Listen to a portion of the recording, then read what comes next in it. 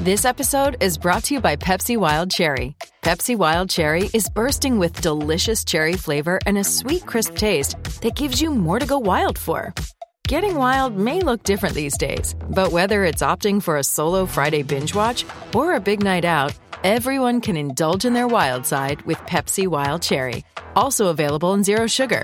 So grab a Pepsi Wild Cherry and get wild. Hello guys, AJ here from the Kiwi Hammer YouTube channel, and all I can say is I'm disappointed in the fact that Adama Traore, this is a player that we've been chasing for years, turns around and just pops up out of nowhere and scores that goal. I was happy for a 0-0 defeat, and then we go and concede like that. I'm absolutely disgusted with the way that most of those players played. Fabianski and Fredericks were probably the best players on the pitch, and that says it all right there. Stop Hammer Time is backed for this season by Ladbrokes. Hello and welcome to Stop Hammer Time. People of Britain and the colonies. What you heard at the beginning of this week's Stop Hammer Time was a piece of audio from AJ the Kiwi Hammer, who is a YouTuber from New Zealand, where kiwis come from, the fruit and the birds. To discuss that and matters arising, but also the source of that angry rant, the game of football we saw at the weekend, are, with me as always, Jim Grant. Good evening. It is noted esteemed radio producer George Mann is here. Good evening. Legendary sports journalist and now YouTube sensation, very much like AJ the Hammer. I need to pay you as a PR man, don't I, Phil? I do. I that's what I want. I want payment. I demand payment for that. It is, of course, Jim Munro. Hey, fellas. We'll have a little catch up with how good, how bad Lad Dad. He got it right. He got it right. We'll those punches in the pub beforehand worked. Later. And also, I completely lost, like someone who slips into a coma, lost an hour of my time rediscovering your Pinterest page. Yeah. My West Ham page, yeah. Yeah. Literally, when... If you want to shed a tear. Jim does that Pinterest thing. Looked at it, and then it was about an hour and a quarter later. So, it's a complete drain of time, but brilliant. I think we're straight in, essentially. Well, during the course of this podcast, we will, of course, talk about the Wolves game. The next game of football we play is... There's an international break, and then what's our next game? Everton away. We'll talk about Everton away. I can't go to that. Jim, you going? I am going. Yes. George, you go? I'm not, but I will be watching it on TV, saving my credits for later in the season. Yeah. Jim? No, sadly. Been to the last two matches, but I'm having to miss this one. No, that's a shame. I've been to all four. All four games. That's why you're the host. What a life of disappointment I've had. So we'll talk about those, talk about all that, and matters arising. The imminent firing of Manuel Pellegrini, which we just heard news of on the BBC website. He's being fired. No, he's not. He's. I'm kidding, of course. But the Wolverhampton Wanderers game.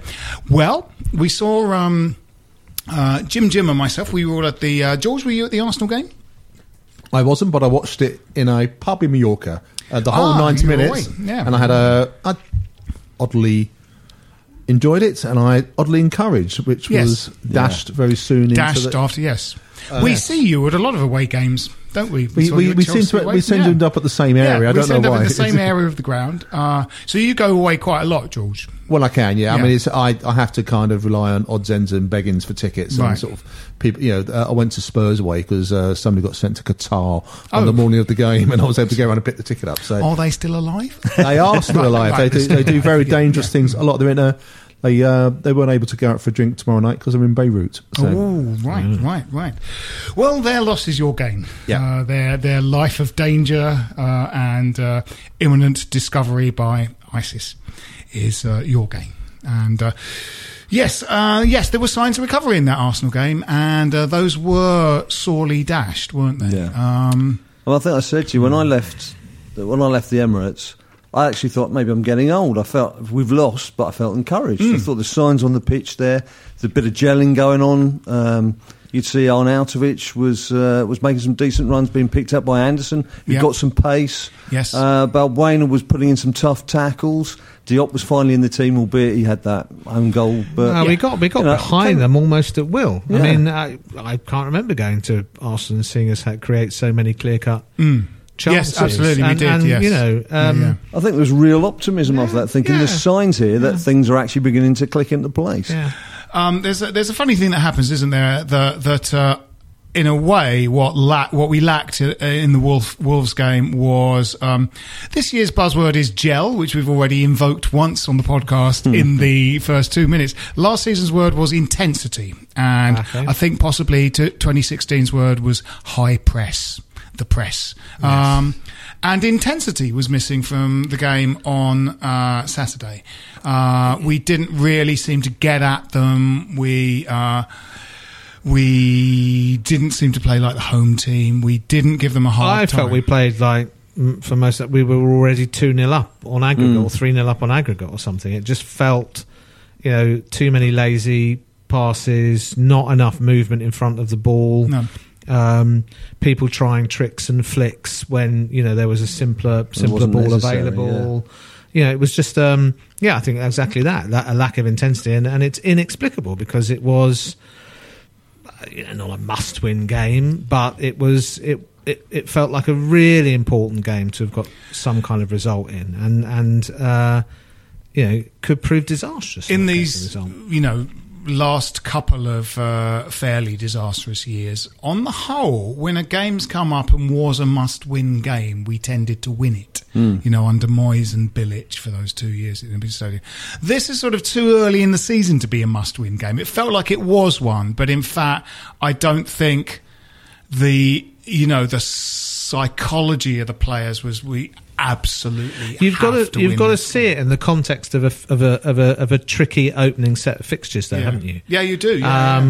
We all knew that going to Liverpool first game of the season was likely to be a write-off, even if we played well.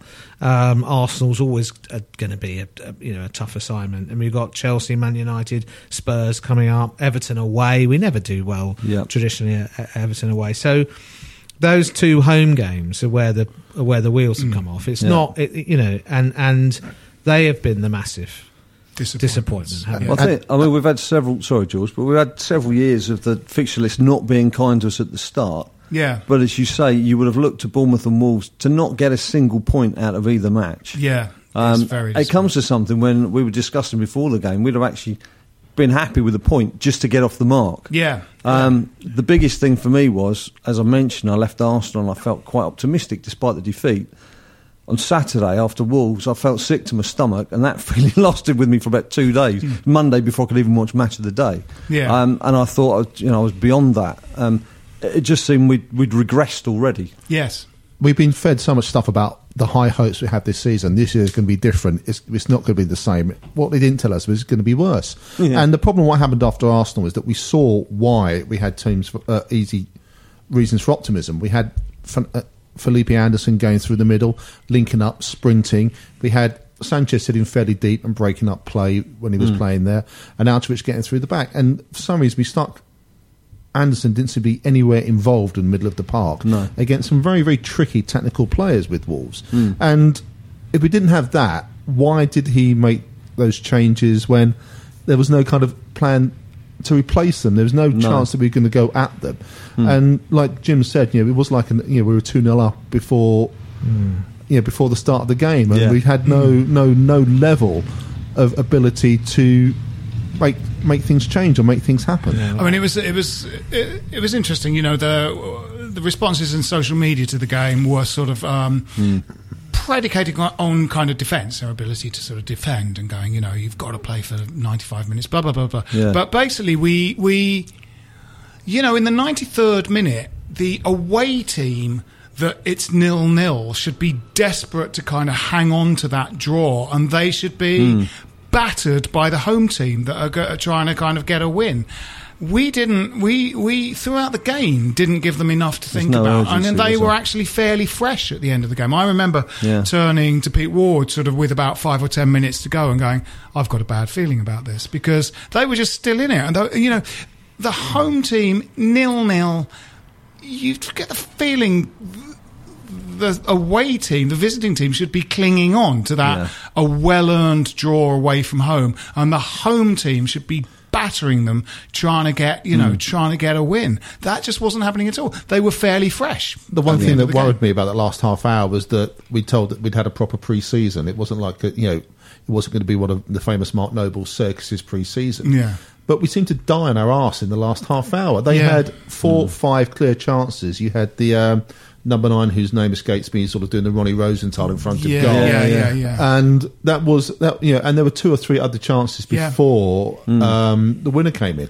And it just worries me that we brought in some. We do have some fairly sort of old players, but we had brought in some young, fresh players, and they weren't able to change things in a way that would have improved us. No, absolutely. The only thing I would say is that I'm not trying to defend the performances at all, because those players, what they paid, what they cost and everything, we shouldn't be sitting here with 4 defeats. But the teams we played, probably exclude Arsenal, but Liverpool, Bournemouth and Wolves, even Wolves just coming up, have had fairly settled sides. Yeah. And they know the strengths, they know their weaknesses. I mean, how many times did Bournemouth come back last season and come back from a losing position and chisel points out of it? But they have settled sides because they haven't ballsed up 5 transfer windows in the exactly. shop. Well, that's my point, George. We're not know, a settled side. We've got 6 or 7 new people who are trying to discover each other, and they're not sure whether they're a first-team player of the future, because there's been a lot of substitutions and people coming in and going out. And that's right. You do have to see things in context. You do. But on the other hand, I don't think it's with the benefit of hindsight. I think a lot of us were thinking, as the transfer window is evolving, that's potentially a lot of money to spend on a player with flair, clearly, but not necessarily a player who's consistently going to turn it on and kind of grab games by the scruff of the neck. And equally, we were wondering, well, when is he going to buy the player we really need, which is a commanding central/defensive midfielder?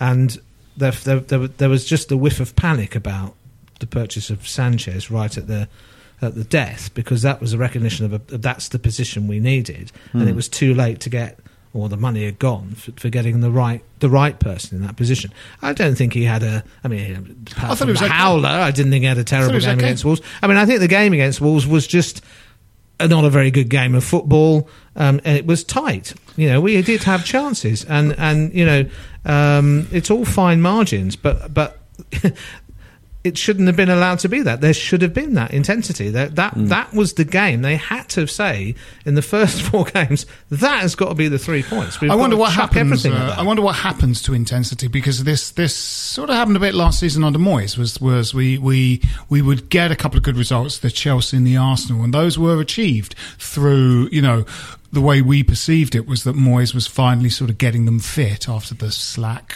Bilic pie-eating years, and telewashing years. Yeah. But then there would be a game where sort of mysteriously the intensity's just disappeared again, and you're going, come on guys, you did it, the last 2 games you've done. Why aren't you doing it this time? And it felt very similar with the Wolves game. I think that's right, George. I think there did seem to be, even though it's pretty much the same personnel as Arsenal, there seemed to be a slight redistribution of jobs that certainly took Anderson away from sort of straight up the middle, which is where it sort of seemed that he functioned best against Arsenal. There is that kind of slight imbalance, isn't there? Last week I was sort of saying that people are, on the whole seem to be, on social media and stuff, disappointed with Wilshere. But he's a little bit squeezed out because Anderson comes inside and sort of Snodgrass has got a bit of number 10 about him. So they're kind of coming inside. He did nothing in the first half on Saturday, but I thought he took him off just as he was beginning to sort of influence things a little bit. I thought that too, yeah. It just doesn't hang together as a team in my book. I just can't see what he's trying to do. It's all well to say we spent £100 million, but you can spend £100 million on crap, can't you? And I'm not saying we have done, but £40 million for a player that has played. We told he's a Brazil international. He's played 7 minutes in a friendly 3 years ago. Diop looks like a good buy. But £22 million for a guy. It's a lot of money for it is for a 21-year-old. Yeah, but he's he's played consistently through. No, I like the look of him. I thought they looked good. Yeah. I thought both of them were good on Saturday. But Sanchez, we bought Sanchez. He couldn't get a game for Fiorentina. He couldn't get a game for. Well, he played a substitute mainly for Espanyol last year, and I just wondered. We were told this was going to be different. We were told that the transfer window is going to be researched, led by a director of football. And then you read stuff today about how it's 4 or 5 agents badgering Sullivan, telling him what he wants, and it seems to be that all that stuff's just gone away. All that's done is that we've upped the budget, but we're still acting the same way, and that's just madness, isn't it? If we just there's no point putting more money into a crap system if you're not going to sort out the way the football club is run. As I said this before, Gold and Sullivan have made their money in pornography, property, print, and retail. And all those industries have changed massively in the last 20 years. They've made lots more money through adapting the way they do business. But they still want to be Doug Ellis. They still want to be, I don't know, Bob Lord. They want to have that sort of, one for a teenager, and run that way in that kind of personal fiefdom. And you just can't do it anymore. No. I think what gave us more optimism for this season is obviously when we had this discussion in May about do we stick with Moyes, do we want to see a new manager? I think, George, you were very much got to have a new manager, and I think we were more of the opinion that, who are we going to get better than Moyes? Because who's going to want to come to West Ham? It's just the change, the change just generally was the kind of the frightening unknown. But then throwing everything. You get Pellegrini, who's been at Real Madrid, who's won the Premier League, and you think, okay, they've made a statement. They've got someone who is supposedly a step up, but they've got to let him do things his own way. Now, Sullivan has been a lot quieter over these last couple of months. He's kept himself to himself. He's not been saying, there's a copy of the Evening Standard being held up. There's a lot of things that have gone on in the past that haven't happened. It's been more about here's Pellegrini and here's the people that he wants to get in the team. But most of those came after a lot of the purchases, or after a lot of the targets were identified. So, Frederick was here before Pellegrini was appointed. Yeah. And other players were kind of brought in, and we know the amount of time it takes to do that sort of business. And they were identified, and we knew Anderson from the end of last season that we were chasing him, and we told it wasn't going to happen, and maybe Pellegrini might have said, I want him, so they put the extra $5 million in or whatever. But it doesn't feel like it's kind of a continuous process. The reason why I said about Moyes at the end of last season, because it just seemed that it was going to be Sullivan kind of went back on his director of football thing. I'm going to be director of football working with David Moyes, and we just thought, no, please. And and that I think Moyes did a lot of great work last year, and we got a lot to thank him for. But you wanted a new system, you wanted that new era, and I'm not sure we've got it. You talked about the standard. It's some things aren't happening. Well, let me show you the first thing. A source close to the club says the manager has bought a team and he has to make it work. And that's Where's kind that of come from? That's not come from the ball boy, is it? I mean, it's come from a senior placement. It's written by Ken Dyer. We know about Ken's links to the club, and he's very connected to the top echelons of the club. So the message is being sent out now. Let's hold that thought and listen to this message.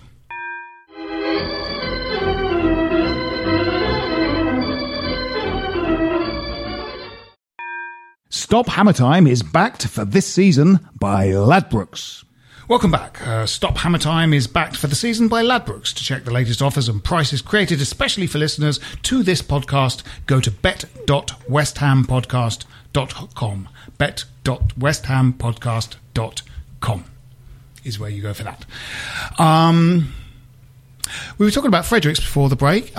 He's a little disappointing, I thought. He, the sort of step up from the Championship might be a little bigger than we imagined, might be sort of seeing the golf there. I sort of thought he would be a little bit better. Our Kiwi friend thought he was one of the better players. It's funny, isn't it? Noted. I mean, he was watching at 3 a.m. Yeah. I mean, his decision making's very poor. I thought he's not adapted well, has he? No, so far. I mean, I thought he was decent at Arsenal. I thought he gave them trouble down that right hand side. He was strangely off it, wasn't he? On Saturday. Yeah. Until he was completely out of position for the goal at the end. I thought Cresswell had a reasonable game on Yes, on I thought Saturday. He had a good game. We just weren't out the races on Saturday, and teams are sometimes like that. The point is that that's a game where we couldn't afford to not be at the races. But I think, a lot of the emphasis is on our kind of defensive frailties, but the fact is we've scored 1 goal in open play in 4 games. Yeah. We're not giving the other team enough to think about. And struggled to score one against a 10-man Wimbledon.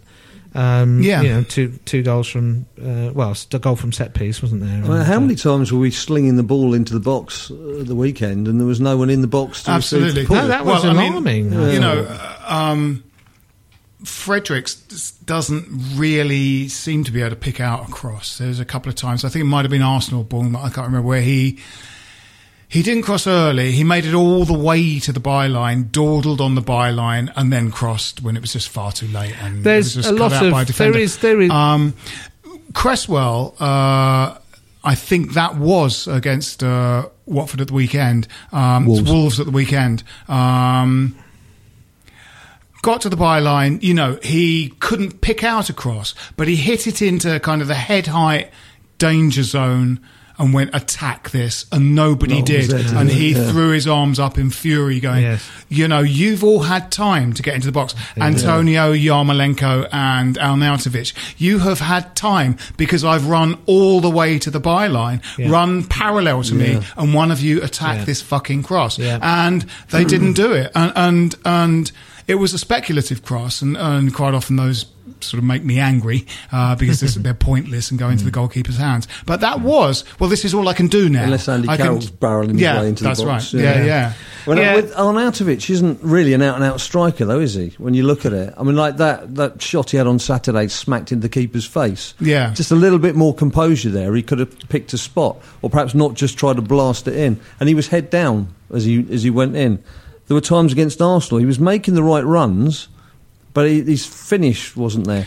I love Arnautovic, don't get me wrong, and I know he's been excellent for the club, but he's not an out-and-out striker. I mean, I think at Arsenal, if we'd done a bit better in those first few games, I think 1 or 2 of those more shots might have gone in. They were kind of snatched, We actually injured himself against Arsenal when he took that shot from the Anderson cross. That's when he injured himself. Yeah. He lay down on the pitch for about 3 minutes after that. Yeah. I mean, there is, in the attacking third, there is, and that's where we were most massively disappointing on Saturday. There is still this sense that it isn't gelling, that they aren't. There are people running the same channels. There are people not anticipating what other people are going to do. There are just wrong options taken, balls going astray, and so on. People trying to thread passes where it's crazy to try and thread a pass, and you sense that's partly kind of a confidence thing, and it's partly an unfamiliarity thing, and one assumes that will get just naturally better with time, but with 4 defeats and the fixtures coming up, the time really isn't there.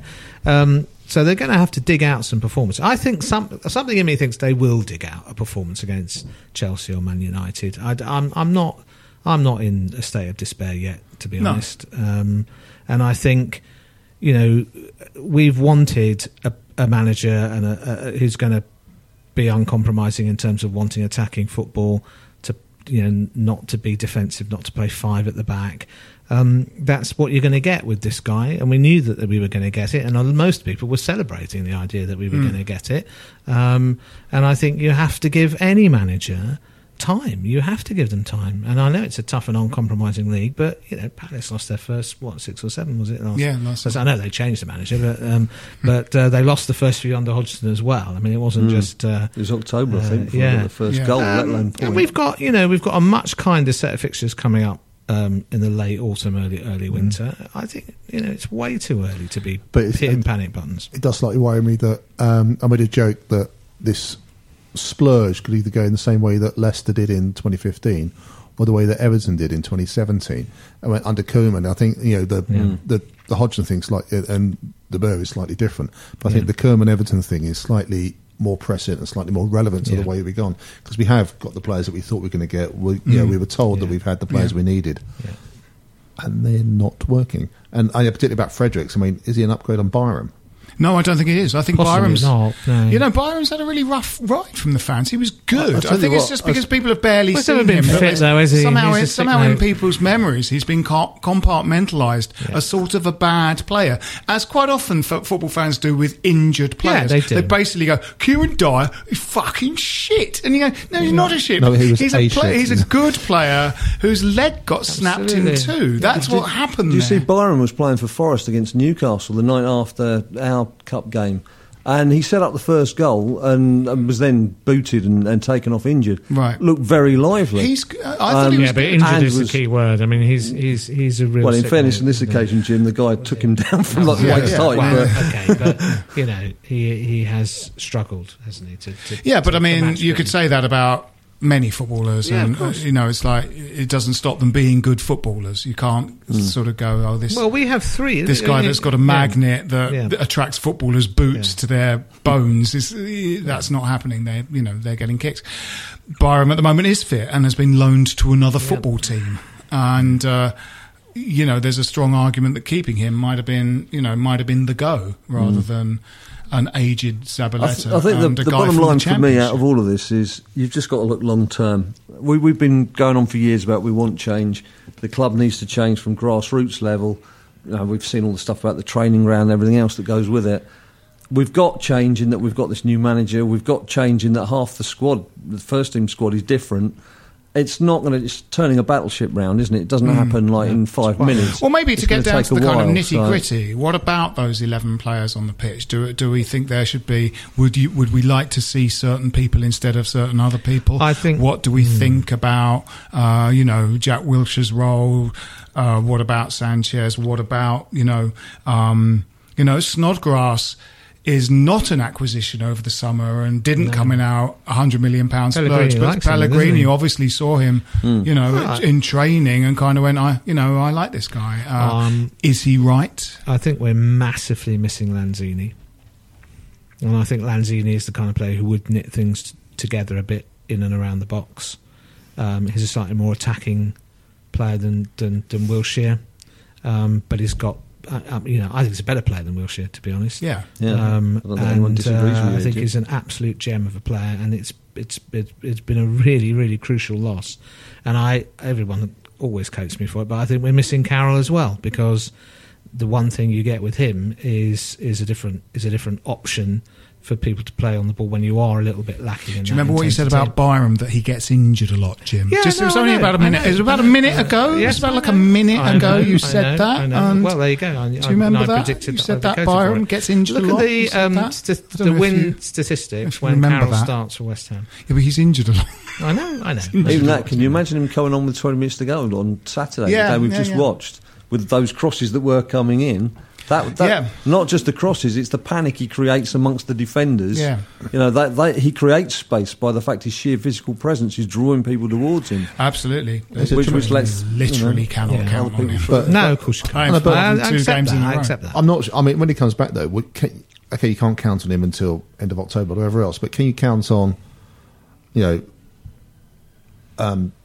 the guy from Arsenal, Velez, or what's it? Perez. Sorry. Perez. Well, he Perez, stank the place out at Wimbledon. Yeah, I mean, that well, was a I- shocking performance. He was terrible against He Wimbledon. didn't look that Hernandez. great when he came on Yeah, against Arsenal I mean, either, did he? but it is a sort of, kind of thing of systems, isn't it? Players for systems. And what I thought, despite the fact it was a good display at Arsenal, I sort of took away the feeling that it was difficult for Wilshere to sort of get in the game because Anderson was doing what he would do.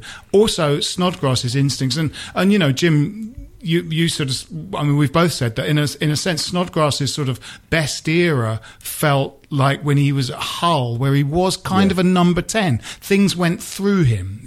A lot of the play went through Snodgrass, and I think. Obviously he's got a good touch and he's got a bit of skill about him. He had a good game against Wimbledon. And what you can't knock him for is his effort. No, but he lacks a finishing touch, as he showed against Arsenal, but he puts effort in. That's probably what Pellegrini's seen, is the guy just runs his socks off. Yeah, he presses. But something I mean, in terms of formations, what things like the sort of diamond show you is you would go, we would have Lanzini at the top of that diamond. We'd have Sanchez at the bottom of it. Everyone would have a role in that thing. And at the moment, it felt like there was a slight just conflation of about 5 players in the attacking third, sort of getting in each other's way. And as you said, Jim, not really on each other's wavelength. And that was really clearer against Wolves than it was at Arsenal. They really just didn't have a plan to attack the other team's goal. And that's something that you might have to sacrifice a player that's sort of playing okay to make, I mean, Yarmolenko seems to be keener to dribble with the ball than Snodgrass does. Snodgrass likes to pass as soon as he gets it. Though, in fact, he will take the ball a few paces. Obviously, Wilshere will take the ball on. But Yarmolenko in his cameos seems quite keen to run with the ball, quite often sideways across the pitch, but he seems keen to sort of run at them with it. I mean, the best managers have a plan and know how to play and select a team to fit that plan. I mean, I think what we're doing, we're going the other way around. We're getting the players and see what we can do with them. And I think that worries me. It reminds me, it used to drive me nuts about the Harry playing players out of position era, and that's kind of what we're doing now. We've got 5 number 10s, but we can't play 5 number 10s. That's right. So let's select one. If it's Anderson, let's make it there. If you want to play with a lone striker with Arnautovic, then we'll work out what we can do with other roles. But Snodgrass is never going to be the winger that people think he is. No. Yarmolenko, I think, showed a lot of promise. I was very worried about Antonio on Saturday. He seemed off. He sounded like he sounded like another 2 weeks in rehab before he could even be near that. Sorry, go on. He does feel like someone who, for me, their place in the team would be in jeopardy. I feel like I'm thinking, we did see a change from Pellegrini in that we saw Arthur Masuaku's shortcomings and went, I'd rather see Cresswell in that position, and then we did. And so he obviously was, he saw what we saw and went, I'd rather have, a left back that can defend. But if you watched all the games last year, he'd know that already. I mean, you can play Cresswell and Masuaku together, which would almost be a brighter option. Well, that was one of Moyes' sort of achievements in a sense, was working out how do I get a bit more pace in the side. I want to go 3 at the back, but I want Masuaku to play as well. So getting Cresswell in on the left-hand side of Masuaku made a lot of difference to us last season. I mean, we are sort of hoping that a lot of this is kind of, sinking into Pellegrini's consciousness and that he's learning something from sort of every game, because that very clearly did happen with Moyes. It took him a little while. His first game was up at Watford and he sort of picked a very conservative 4-5-1 and we got beat 3-0 and people were going, new manager bounce, but by the time we got to that Chelsea game where the team was subject to injuries as well as being shit, he really did do things that you saw be effective and work. He kind of went, who are the only quick players we have? And he played all of them. He played Arnautovic, Antonio and Masuaku, who were the only fast players. He was going, we'll have to soak it up, and then our quick players will have to attack them. But there was the beginnings there, wasn't there, of a real understanding between Lanzini and Arnautovic, which was sort of cut short a little bit after the Huddersfield game, wasn't it? And that little intricate passing in and around the box that led to the Arnautovic goal was stuff that was sort of being tried with Yarmolenko and whatever, and hasn't been coming off, and you've got to hope eventually that it might do. I mean, I think, come back to Snodgrass, I think he's a bit of a throwback. I think he's like an old-fashioned wide midfielder in a 4-4-2. I think that's sort of where he belongs almost in a. But he doesn't have the pace. He doesn't really. No, and then of course he's not a winger. He's like a wide midfield player. I think it's a little bit of the kind of the Stuart Downing. He had that brilliant half a season at number 10, and Sam looked at that and thought, okay, great, well done. Now on the wing again, and he's just dismantle that. That's too radical for me. I mean, I think Snodgrass hasn't. He's a wholehearted, decent footballer, but he's top Championship relegation team. And slightly neither fish nor fowl. Yes, I agree. Absolutely. It's like you can sort of accommodate an Antonio in your team as a kind of strange free radical element if you've got, Payet and Lanzini and Noble and Cresswell, who suddenly, because of Payet's presence, have found their sort of passing boots. You can have this sort of maverick who's got one flank to himself to just bomb on. Because in a way, that's sort of what Victor Moses was as well. They he was almost Moses' understudy, and Moses sort of operates as a bit of a sole trader. He's a random kind of element.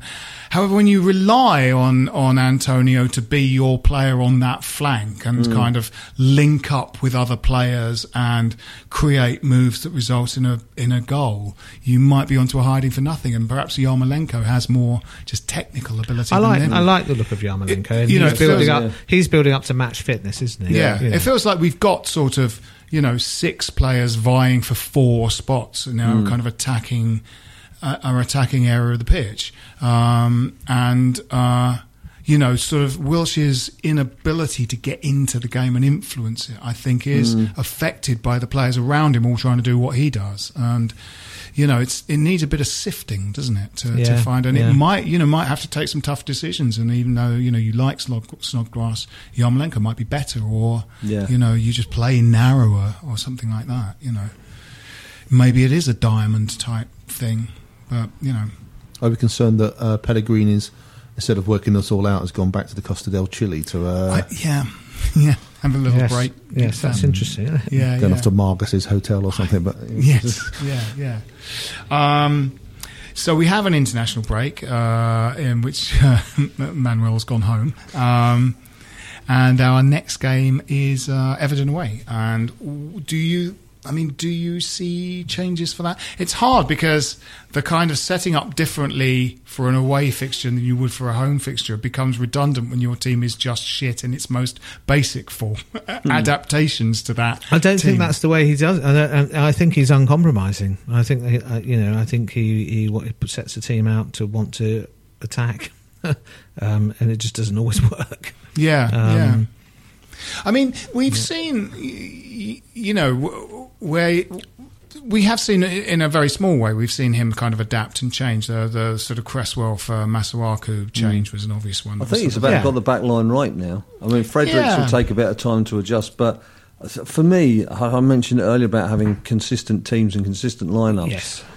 We just need to settle on an 11 and say, look, you're the 11 guys, this is the system. Stick with it for 2 or 3 games. Make changes during the game if you need to. Invariably, we probably will need to. But just make it clearer to the starters, you're the first 11, let's see what you can do. And because he's had his little tinkering for 4 matches now. Let's get a steady lineup. The back line, keep them as they were from the start on Saturday for whatever failings some of them have got. And then build up from there. And then let's just see how we go. Yeah. I think it's absolutely crucial. You're going to play 2 centre-halves instead of the 3. They have to get used to playing together week in, week out. They have to know when one of them's going to drop. Who they. There has to be almost like a telepathy between them, effectively. And those two, I think, are decent individual players. They've got possibly the makings of a fledgling partnership. Sort of work pretty well. Yeah. They're both quite quick, and they both don't mind bringing the ball out of defence. They're sort of neither is painfully slow like Winston Reid or James Collins. They're both fairly mobile. They're both quite quick. Diop is a giant and covers a lot of ground with his long legs quite quickly. But I thought they both, Balbuena's been around the block, but Diop is young, but look very promising. I thought he looked. I just wonder who's leading that. Yeah, Balbuena calls himself, the general. The general, but it's more sort of Private Pike at the moment. It's just. It's just I don't know if we can play back 4. I don't know. Can you really not think that bringing Cresswell inside and putting Masuaku on the outside would not be a better option? Oh, I think I think it possibly would, but Pellegrini is never going to do that. But he's changed everything in front of him. He's it has to be an element of Okay. Well, certainly a big band-aid that Bilic put on things was when he changed to a back three. Might have been the first season at the Thunderdome, or maybe the second, but there was one game where he switched to a back three. It was the Moyes, and it worked. Masuaku. Yes, that's right. It was interesting. I was thinking about players, what really struck me about Moyes' changes last season were they were almost the first time you could really clearly see what a football manager does, and also what Bilic had done badly. Moyes' fixing of things that were bad under Bilic, you absolutely could see. I think it was the Arsenal game, the second game in that week, that we got a 0-0 out of, and an unexpected point. Pete Ward said, the more I'm watching this, the more I hate Slaven Bilic now. And we'd all loved him. But you just saw the shortcomings. We felt that. I know, we had lots of conversations about it. But the overwhelming majority of fans, as far as one could tell, did not like Moyes. Want it was very strange, wasn't it? Yeah. Were highly negative about him. I know Sullivan is massively unpopular, but I think he's a populist, and I think he wants to be popular, and I think he is hugely influenced by the kind of sort of waves of feeling that come through. I know, but I'm involved with WISA, and our chairman Mark Walker sat down with him last year, and he said this would change. We're going to sit there. We're going to have a director of football. We're going to have a scouting system. We're going to look at players. The manager will, we will not sign people off YouTube, and that clearly just hasn't happened. And he spent £100 million. Unless Pellegrini was at, Ashton Gate watching Fredericks play away from home or whatever else, he doesn't seem to have kept those promises. And yes, he can say all the right things. That's why he has these calamitous interviews. But unless he actually, this has been going on for 7 years. This whole thing at the Olympic Stadium has been going. This is our third season. And we are just repeating the same mistakes, tragedy, then farce, and what happens when it gets to the sixth time? Yeah. And I just don't know if they've got it within them to sort it out. And it's okay appointing sort of, Husilos and Pellegrini and whatever else in their backroom team. But unless if the entire structure at the top of the football club is rotten, it's not going to work. Yes. And what we're trying to do, we either throw money at it, change it. I mean, he's got a terrible record in recruiting managers in the way he's done it. And this feels terribly like the Zola Grant on repeat, doesn't it? And no doubt there'll be a Martin O'Neill episode or something. And we'll flip back to Allardyce, Moyes. There is this kind of vacillation, isn't there, between well, I want to give the fans what they want, which is flair and attacking football and whatever. But of course, we never quite have, as you say, the organisation, the resources, and the whatever to be able to deliver results through that consistently. See, I can take defeats like the one at Arsenal, as we've said, because it was a really entertaining game to watch, and we probably should have won it. It's much harder to accept the kind of thing we've seen with the home games this season, isn't it? And in a way, there is a kind of quid pro quo here. I mean, we either want the traditional West Ham way of attacking football, cavalier football, vainglorious defeat, and so on, or we want Premiership survival consistently. We want Alan Kirbishley, but I will always finish 10th and be really boring, and I'll play D Nash on his own when we're already safe and there'll be nobody near him. We were told we were moving on from that, though. We were told we were moving on. That was the whole point of moving to the Thunderdome. The whole point of moving on. But the point is but also this is 2018. We are playing like it's 2008, 1998, whatever else. And there's no, you look at the setup. Someone like Bournemouth has got. It's an incredible thing. You read what goes on behind. And I mean, they play a style of football that is a bit sort of somewhere between those two things. It's pragmatic, but it is enterprising. It's not back heels and flicks. Also, you look at the club, and it's been built up over time, incremental success. Add in layers. Absolutely. And rather than just like chucking it in the bin and empty a bucket of cash over and expect it to work. Yeah. It's just insanity to keep doing this and expecting it to change. No, it's very strange. I mean, you could accept that we got, sort of a bit worse than when Payet lost interest and eventually left the club, but you should have still had a kind of base on which you could build. But in fact, it's